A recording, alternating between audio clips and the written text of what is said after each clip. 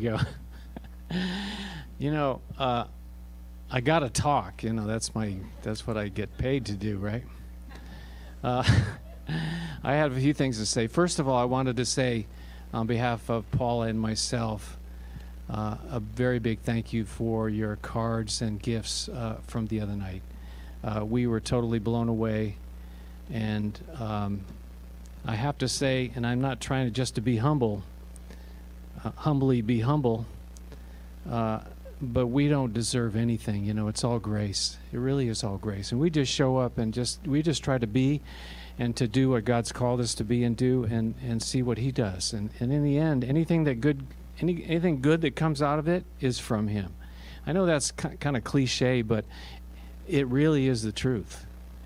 And so, but we appreciate your love and your support and all these many years. For you to put up with us for 30 plus years, that is a miracle. That is grace. So that's number one. Thank you. So the second thing in my introduction now, we got to have Raphael and Matt, his son, play together. And then today we got to have me and my son play together, and that was a real blessing for me. I don't know about for him. We'll see. But I was thinking about this. We used to, when Anthony was just young, we got together a band, and it was called The Branches. Anybody ever saw The Branches? Oh, man. Quite a few of you. Going back in the day. And there was 4 of us, and we had just an awesome time. But it was this opportunity to play together. It was kind of, I'll be very honest with you, it's kind of me of protecting him and not allowing him to go out and play with some other weird people, because I knew he wanted to play. Instead of playing with the weird people out there, you play with the weird people in here. Do you know what I mean? That's what we do. Exactly.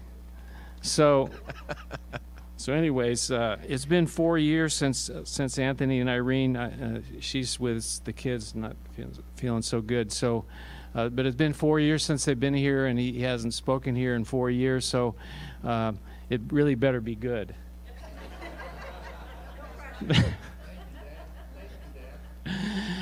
No, just to sit and share together and to hear, his heart, and that it's a blessing. So we already welcomed him, but let's welcome him again, shall we?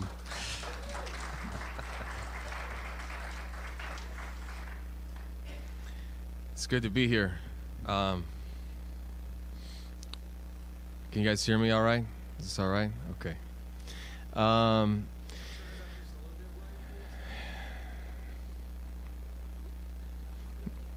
Yeah. So, we've been in Israel for the last 15 and a half years is when we left.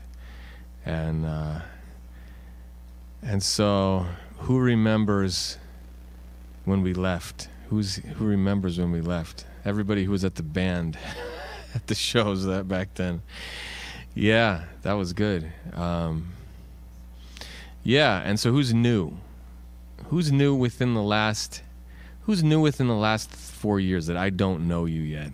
I see some definite people. Yeah, awesome. It's really cool to meet some of you guys. I met some of you already, but yeah. So we've been in Israel, and for the first year we lived in Jerusalem, and we worked with a ministry there, and then we moved to Beersheba, and we worked there with the church for 13 years. And we did a lot of inside of the church ministry, so discipleship, and we did some outreach that was more evangelistic, right?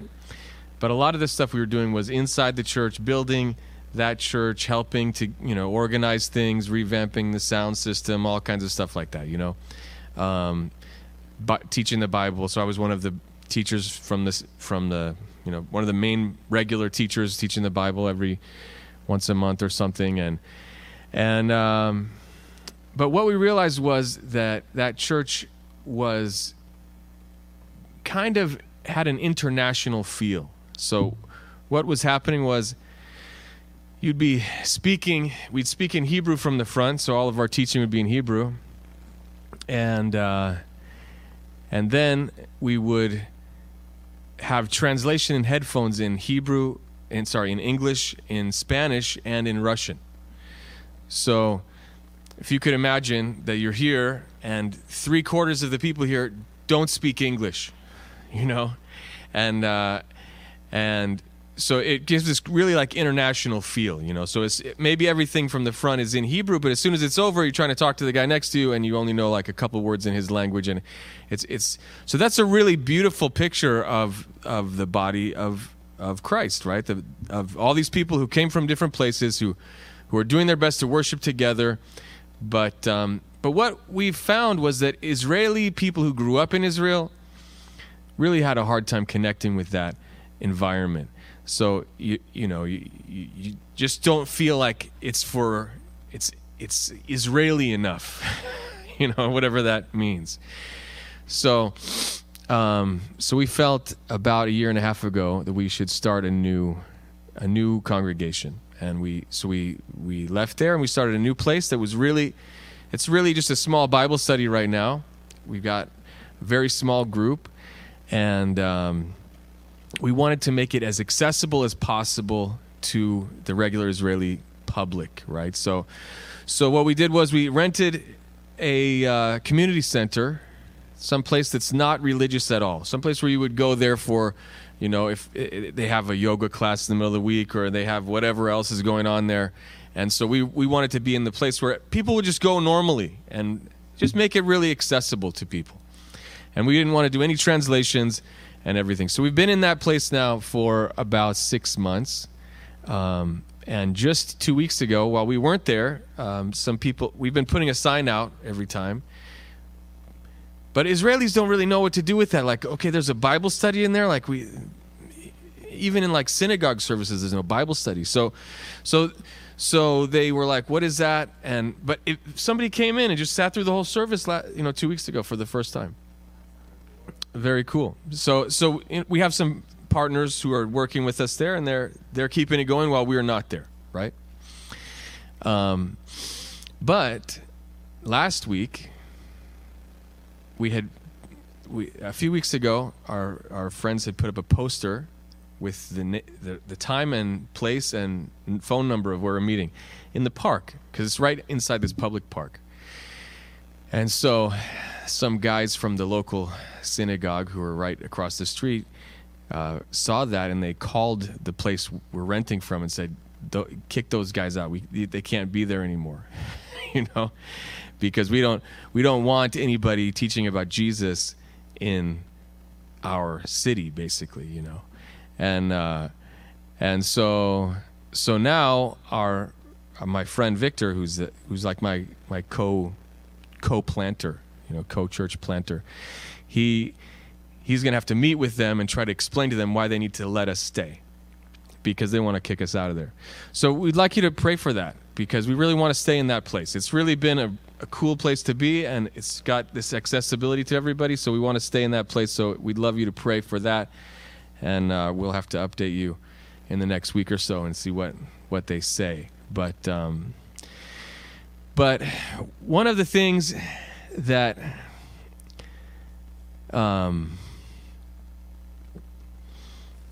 one of the things that's so hard about ministry is that can be hard is sometimes people don't believe that you can do something, and so a lot of the congregations in Israel are very international like that, and we had some people saying to us, this can never be done, what you're trying to do. Like a congregation that's truly like just Israelis, like that. There's very rare. So I wanted to talk today about courage, and I want to talk about Christmas, because Christmas was yesterday, and even though we didn't sing any Christmas songs today, we're still in the Christmas weekend, right? Maybe all the radio stations already switched over. Maybe everybody's tired of Christmas music by now. Have they switched yet? I don't know yet. Angelina says, yeah, switching today. She knows. So I want to talk about the courage of Christmas. And, last time I was here, the church service started at 10:30. So if I go till noon, no, I'm just kidding, guys. Anyway, the Christmas story from a slightly different angle. Can somebody give me a synonym for courage? Valor. What else? Boldness. Bravery. Fear that has said its prayers. Oh, I like that. Courage, it comes from this Latin word cor, C-O-R, cor, and it means heart. Does anybody know Latin? I don't know Latin, but C-O-R says it's from the word heart. And so this idea of courage is like this hardiness coming from your heart, doing something brave with resolve, boldness, fortitude. And I found this definition. We might best describe or conceptualize courage as a willful, intentional act involving substantial risk, primarily motivated to bring about a noble good or worthy end. Okay, so 3 parts. A willful, intentional act, something that you did on purpose. Like, you can't be courageous by accident, like if you save someone by accident, you're not being courageous. You just did it by accident. That was cool, but you weren't really being courageous. It involves objective, substantial risk. Like, if there's no danger to you, you're not really being brave either, And then it's primarily motivated to bring about a noble good or worthy end, right? There's some kind of purpose that is worthy, that I'm willing to put myself at risk because of that idea or that purpose, that goal, right? So if we were going to think about biblical examples of courage, who would we come up with? Daniel, Joshua, Jesus, okay. David, Daniel. Let's go with Daniel. And what about his 3 friends, right? The Shadrach, Meshach, Abednego. That's how you say it in Hebrew. Shadrach, Meshach, and Abednego, right? That weren't their Hebrew names. That's right. Somebody's smart around here. So these guys had, those 3 guys, their deliberate act, the thing that they did deliberately was they did not bow down to that idol. So it was actually like something they didn't do on purpose, right? So the opposite. On purpose, they did not bow down to that idol, to that image. And what serious risk did it involve? Being burned alive, basically, right? And they were maintained by a worthy end, by a worthy goal, to maintain the integrity of their relationship with God. So our relationship with God would be injured if we bowed down to this idol. Now, they could have said, well, God, I'm just bowing down to save my skin, but in my heart, I'm not bowing down. They could have made some kind of internal compromise and made all these, how we do that sometimes. But they said, no, I'm not compromising. The integrity of my relationship with God is more important than my physical safety, even. Okay? So Daniel, he did the same kind of thing. What was his deliberate act? He prayed, right? He prayed regularly, despite the king's edict that he should not. And what was the risk involved? The lion's den. Getting eaten by lions. And but he was also motivated by that same worthy goal, maintaining the integrity of his relationship with God. He wanted to make sure that his relationship with God was more important than being okay with the people around him, Like, his relationship with God was so much more important that he was willing to sacrifice what his horizontal relationships. So these are some clear examples of taking personal risk for a worthy goal. And sometimes, that definition I read, it says about a potential risk, but sometimes it's not a potential risk. Sometimes it's a guaranteed risk. Sometimes you know you will suffer if you do this thing, right? It's guaranteed. And so courage involves this intentional, deliberate decision that involves a serious risk or a guarantee of suffering for a noble and worthy purpose. And so how is courage part of Christmas? Now, sometimes, it could be courageous to just meet with our family and have Christmas, right? I mean, sometimes it's courageous to eat, the food or whatever of whoever. You know what I mean? Sometimes it's just courageous just to get up in the morning, It could be courageous. But how is courage connected with Christmas? I want to look at a couple examples. And the first two are Mary and Joseph. And we're going to look at Luke chapter 1. So if you have a Bible and you want to open up to Luke chapter 1, that would be great. Verse 26. Luke talks about the birth of Jesus from the perspective of Mary more. And Matthew speaks about Jesus' birth from the perspective of Joseph. So we'll look at both of them and we'll put it together. But we're looking through the idea of what courageous things were done here. So in verse 26, after God has spoken to Zechariah about the birth of John the Baptist, in verse 26 of Luke chapter 1, it says, "In the 6th month, God sent the angel Gabriel to Nazareth, a town in Galilee, to a virgin pledged to be married to a man named Joseph, a descendant of David. The virgin's name was Mary. The angel went to her and said, 'Greetings, you who are highly favored. The Lord is with you.' Mary was greatly troubled at his words and wondered what kind of greeting this might be. But the angel said to her, 'Do not be afraid, Mary. You have found favor with God. You will be with child and give birth to a son, and you are to give him the name Jesus. He will be great and will be called the Son of the Most High. The Lord God will give him the throne of his father David, and he will reign over the house of Jacob forever. His kingdom will never end.' 'How will this be?' Mary asked the angel, 'since I'm a virgin?' The angel answered, 'The Holy Spirit will come upon you, and the power of the Most High will overshadow you. So the Holy One to be born will be called the Son of God.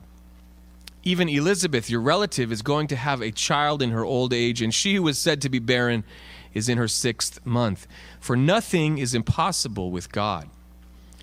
'I am the Lord's servant,' Mary answered. 'May it be to me as you have said.' Then the angel left her.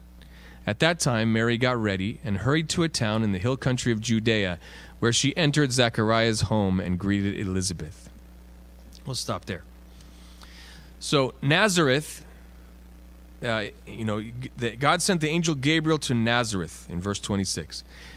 Nazareth was a very small, unimportant village at that time. It's not mentioned in the Old Testament at all.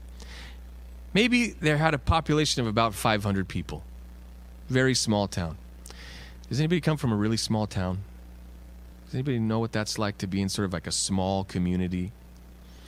So, for example, I went to Taylor University.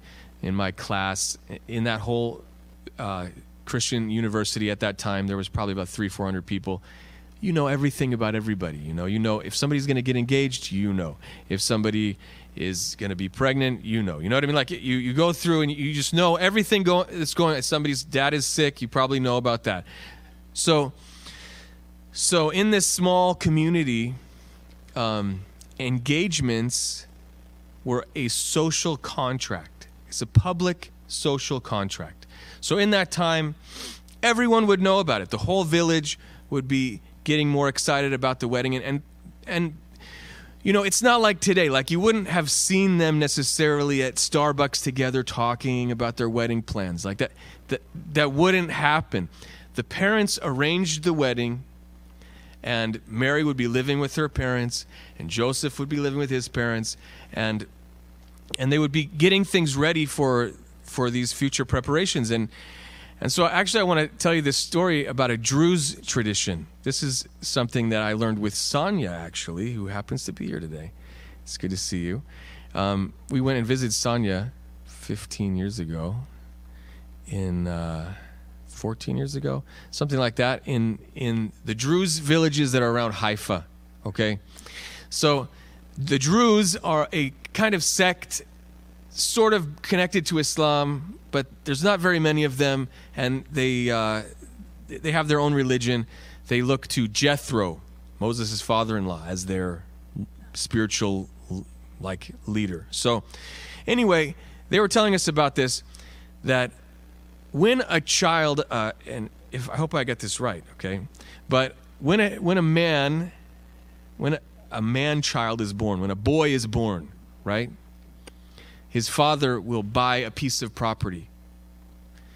And then when that son grows up and gets engaged, he has to build a house on that property during the engagement. And he can't get married until the house is done, right? So my dad didn't buy me any property when I was a kid, which is unfortunate. But that's what they would do. And so this idea of preparing for the wedding. So you have these families, and if it's a small town, the families are working together. There's other people who help out. You're trying to get everything ready for this new family to be united.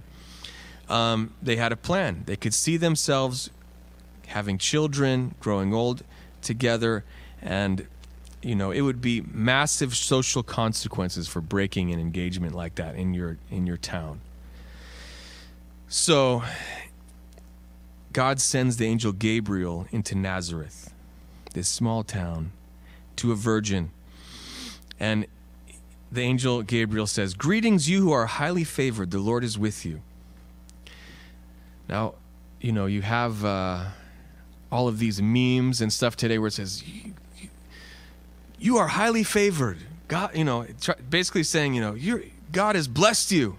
You are highly favored. And Mary is not happy about this. So she's troubled.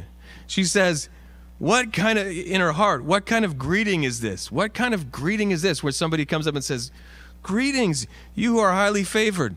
It's kind of like when the kids come up and say, "Mom, you look wonderful today." And you go, "What do you want?"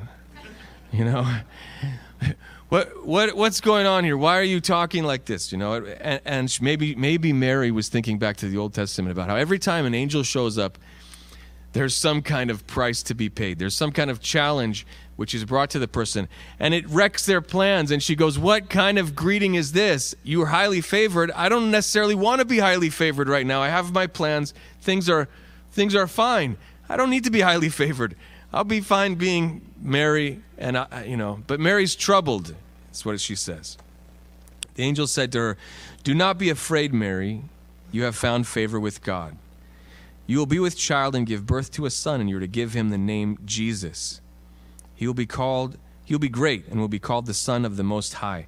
The Lord God will give him the throne of his father David, and he will reign over the house of Jacob forever. His kingdom will never end." "How will this be?" Mary asked the angel, "since I'm a virgin?" And so the angel gives her this promise that her son will basically be the Messianic king. And Mary asks, "How will this be?" And this is different than if we remember how Zechariah asked the angel, "How is this possible? It is impossible what you're talking about. I'm too old. My wife is too old. It's not going to work." And he said this sort of as an expression of doubt. But I think Mary here is just asking, practically speaking, how is this going to work? Is this going to be Joseph's child? Is this going to be somebody else's child? Like, how are we going to do this? I'm a virgin. What do you want me to do here? I don't quite understand this. So I don't think she was expressing doubt, actually. I think she was just a practical lady who wasn't impressed by the flattery of the angel, and just said, "How's this going to work then?" Okay. And the angel answers, "The Holy Spirit will come upon you, and the power of the Most High will overshadow you. So the Holy One to be born will be called the Son of God." And he talks about Elizabeth having her baby, having John the Baptist, and he says, "For nothing is impossible with God." So at this exact moment, Mary has a choice. Mary can say, she could be like Moses, and say, "Well, I'm not that great at this. I'm happy with the sheep in the wilderness. I don't really feel like I'm called to be a leader. Send someone else, is what Moses said. Send someone else. Don't send me, send someone else. But Mary said, I am the Lord's servant. May it be to me as you have said. And that moment, saying yes to God, put all her other plans at risk. Everything else that she had been counting on and building toward, she put it at risk. She would most likely be rejected by Joseph. What would Joseph say? He's not going to accept somebody else's child. She would most likely be rejected by her family. Mary, how could you do this to us? Bring this shame on our family like this. She would most likely be rejected by her society.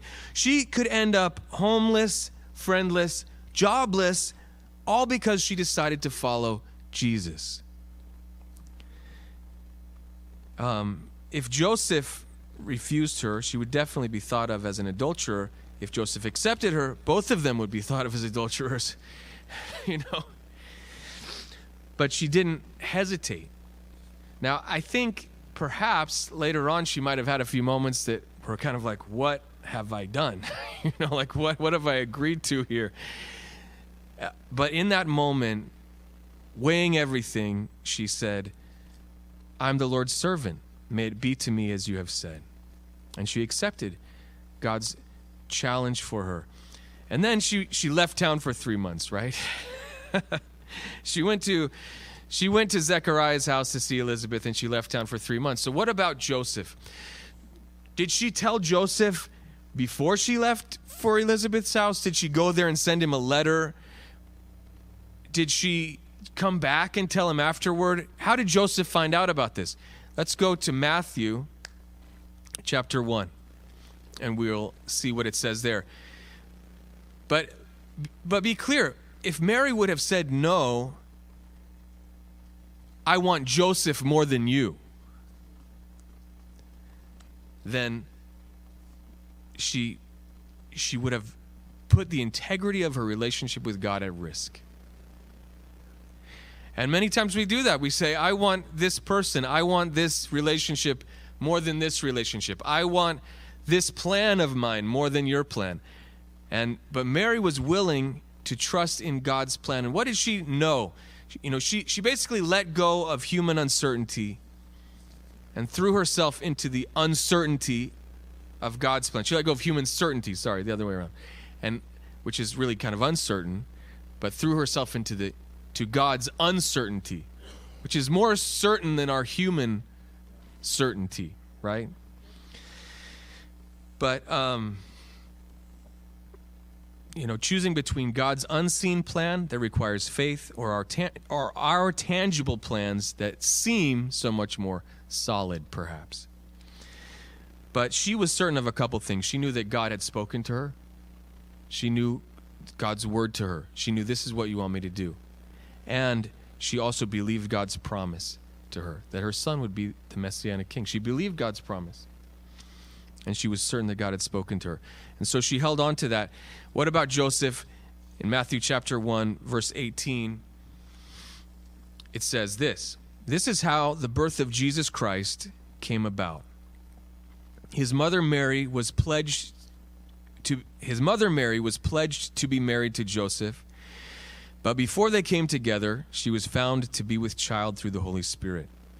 Because Joseph, her husband, was a righteous man and did not want to expose her to public disgrace, he had in mind to divorce her quietly.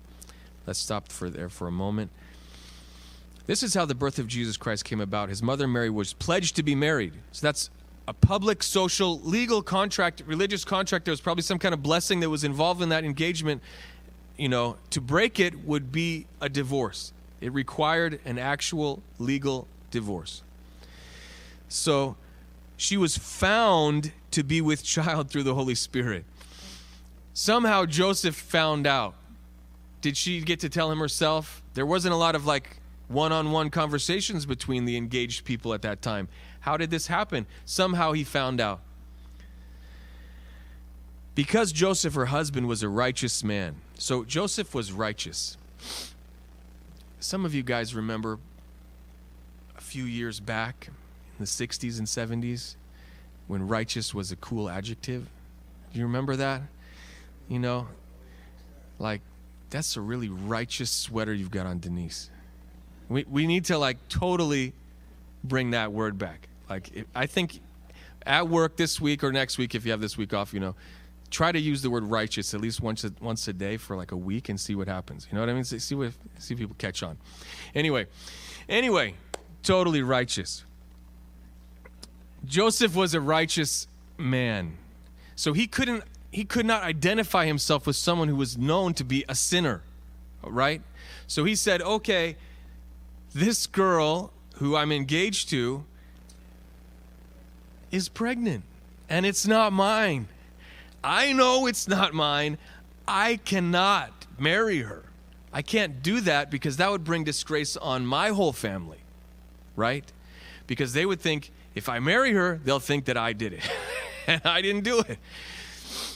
But, so Joseph was righteous, but he was also very merciful. It says he did not want to expose her to public disgrace. He wanted to divorce her quietly. She could have been killed for this. According to the Old Testament, she could have been killed for it. The problem is that, in that time, the Romans were in charge in Israel, and the Jews were not allowed to administer capital punishment. They couldn't kill someone. So theoretically, she shouldn't have been killed, but she could have been killed. Even in those type of cultures today, even people who shouldn't be killing people sometimes do. That's called honor killings, and it happens. And so, she could have been killed for this, and now all of her plans are coming apart. This is the first domino, right? When Joseph says, I'm going to divorce her quietly. So Mary's already ready to pay the price. She's in that place of uncertainty, and we don't know how long that was. How long was this where Mary didn't know what Joseph would do? Maybe it was a month, maybe it was 3 months, maybe it was 6 months. We don't know how long Joseph waited and until he heard the voice of this angel, right? But Mary was in that place of uncertainty, but she was following the Lord. So he had in mind to divorce her quietly. But after he'd considered this, verse 20, an angel of the Lord appeared to him in a dream and said, Joseph, son of David, do not be afraid to take Mary home as your wife, because what is conceived in her is from the Holy Spirit. She will give birth to a son, and you are to give him the name Jesus, because he will save his people from their sins. All this took place to fulfill what the Lord had said through the prophet. The virgin will be with child and will give birth to a son, and they will call him Emmanuel, which means God with us. When Joseph woke up, he did what the angel of the Lord had commanded him and took Mary home as his wife. But he had no union with her until she gave birth to a son, and he gave him the name Jesus. I think it's nice that the angel really made it clear to both of them, right? His name's going to be Jesus. This is a child from the Holy Spirit. God communicated to the husband and the wife before they were married and really made it clear. And for this kind of a circumstance, the birth of the Messiah, this was really important, But it's even important for us, as married people, to hear from the Lord, both of us, and try to come together in that way. But Joseph he decided to be courageous in this moment. And what we have here is basically we have two teenagers who said yes to God, and they set fire to their plans, And they cast themselves into the sea of uncertainty from an earthly perspective, and they trusted in the word of God to them. And so I want to look at one more example. I think I have time. Yeah. I want to look at one more example. I want to look at Jesus. And maybe we don't necessarily think of Jesus as being courageous, but let's just think about this for a moment. So Jesus, he was the only person in all of history who chose to be born. Now, I don't know about you, but sometimes I've had some period in life where I say on a certain day or whatever, and you go, it would have been better if I hadn't have been born, Why? I remember, especially when I was a teenager, feeling like that. Some of you might probably remember me feeling like that. But you know, you go, why is this happening to me? Why is my life like this? You know, you have Job, who in the Bible, who cursed the day of his birth. And he said, it would have been better for me if I'd have been just died in my mother's womb, you know, and never seen the light of day. After all this trouble that I have in my life, all the suffering that I'm going through, I wish I'd never been born. You know, you guys, the holiday movie, It's a Wonderful Life, George, what's his name? George Bailey. George Bailey says, I wish I'd never been born, you know. And then they show him what his life would have been like, or what the world would be like without him anyway. But Jesus actually had the courage to be born. Let's read Hebrews chapter 12. This is the last verse we're going to read. Hebrews chapter 12, verses 1 and 2.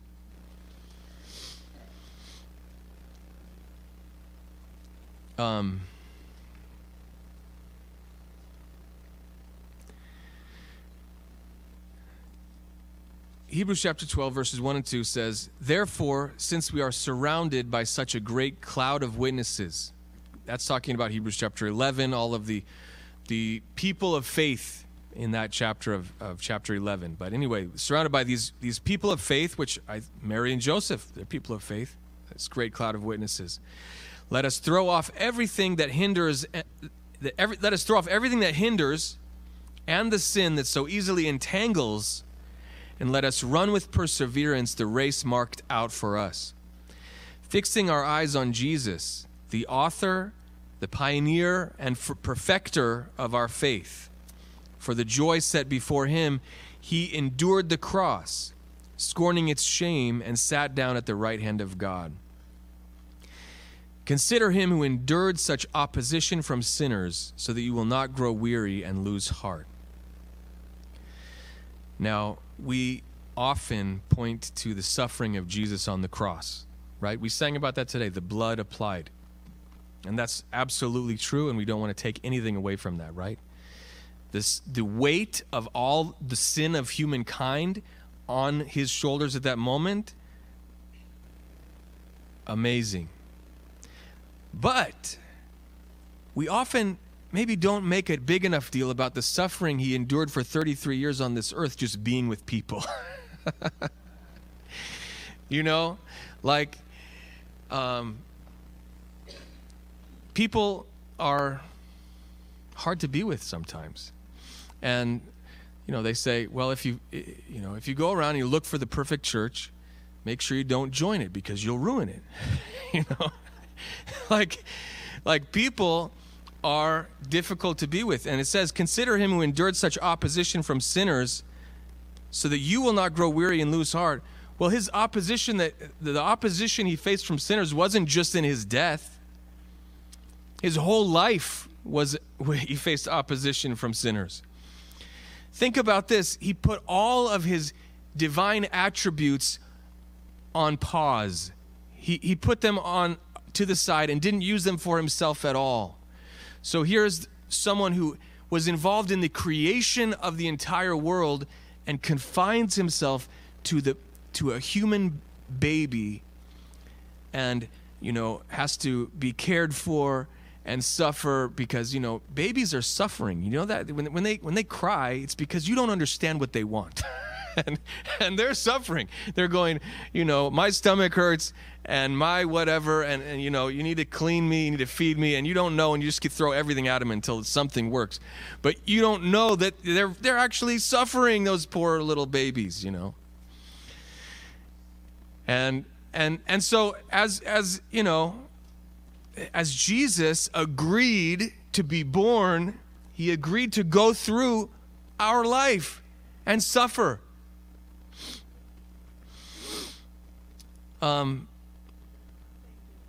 Yeah.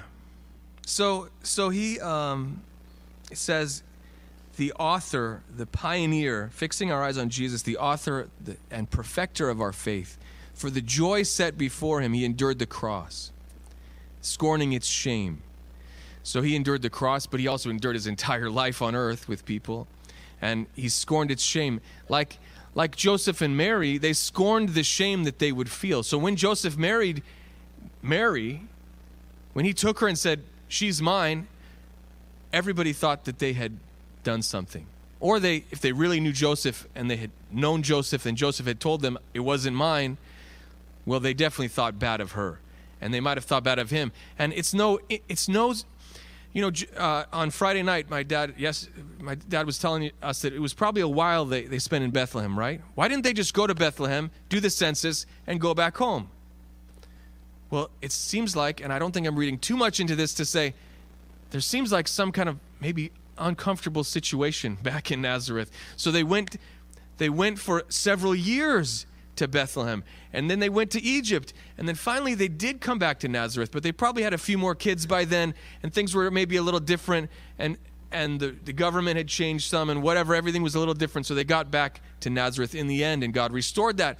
But there were years of separation that they paid for that,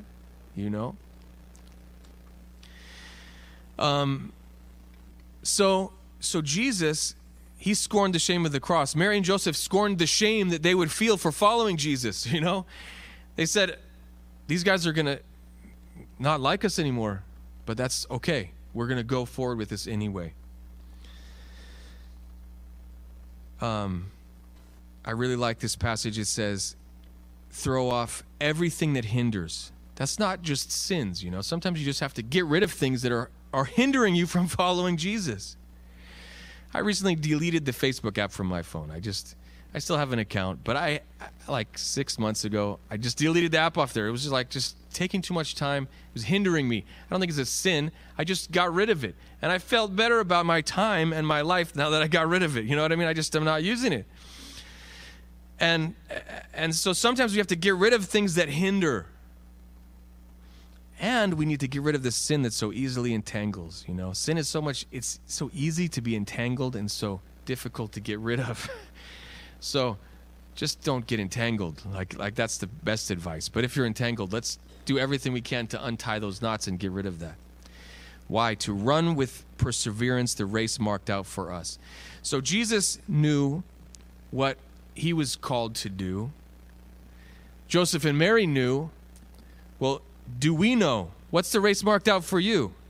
And what courageous thing is God asking you to do this morning, this week? What brave thing, for what worthy goal is God speaking to your heart? And so, I don't know what that is for you. I don't know what God's race is that he's marked out for you. I know that I have a hard enough time figuring out my own. So, but that's something for each of us to figure out. What is God speaking to me? Am I available? So I'm thinking about Joseph and Mary, and I think that their yes to God in this big thing, it came after saying yes to God in a bunch of small things. And saying, okay, I'm willing. Well, what do you want? I'm willing to do this and sacrifice this to follow you. I'm willing to take small steps of yes. So maybe, we're at a place where we need to just start saying yes.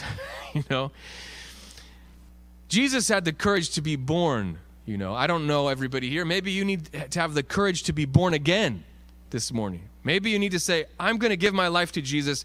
I'm going to burn all the rest of my plans, set on fire everything that I thought for myself, and I'm giving my whole life to Jesus to start saying yes to him. I'm willing to let go of all of that other stuff. Maybe you've been saying yes, and you're in the suffering because you said yes. Maybe you said yes to Jesus, and you're paying the price. And this verse says, don't lose heart. Don't lose heart. Don't grow weary and lose heart. Consider Jesus, who endured this kind of opposition from sinners. So, I want to tell one more story from Israel. There's this study that they did about changing the status quo. All right?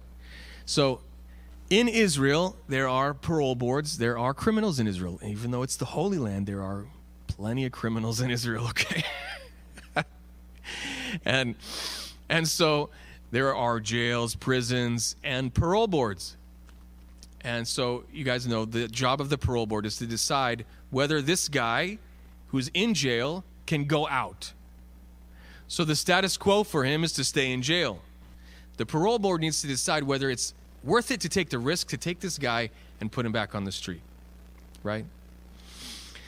Well, they did a study in Israel where they studied several parole boards and over hundreds of prisoners, and so they wanted to see what affects them getting released.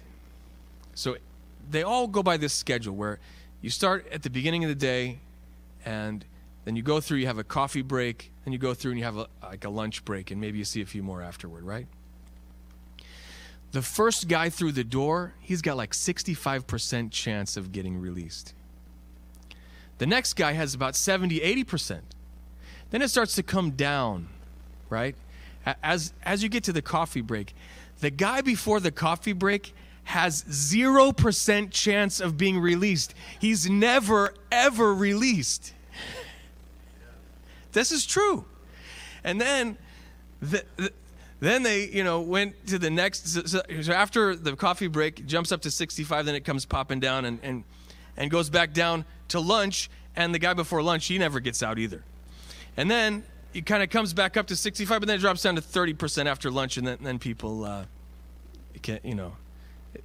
it's just the way it is. And they were like, well, what is this? And they said, well, it's just people, the judges, it takes so much energy to take a risk on someone. Like, so you get what they call decision fatigue. Like you're too tired to change the status quo. The status quo is just what it is, and I don't want to take the risk on this. So my point is this: like, do we want to leave the status quo as it is? Is that what we're doing? Are we keeping the status quo as it is, or do we have the energy to take the risk to change the status quo? To make a decision that says, I'm stepping out of faith. I'm saying yes to God, to do something courageous, to change the status quo that it is, So anyway, I just want to encourage you. I hope that this moment is like a coffee break, right? that after this moment you can be brave and be courageous and take a risk and do what you know God is calling you to do. And I don't know what that is for you, but I just want to pray for us, and let's sing a song. All right? Heavenly Father, I thank you for this morning. Thank you that we could be here together and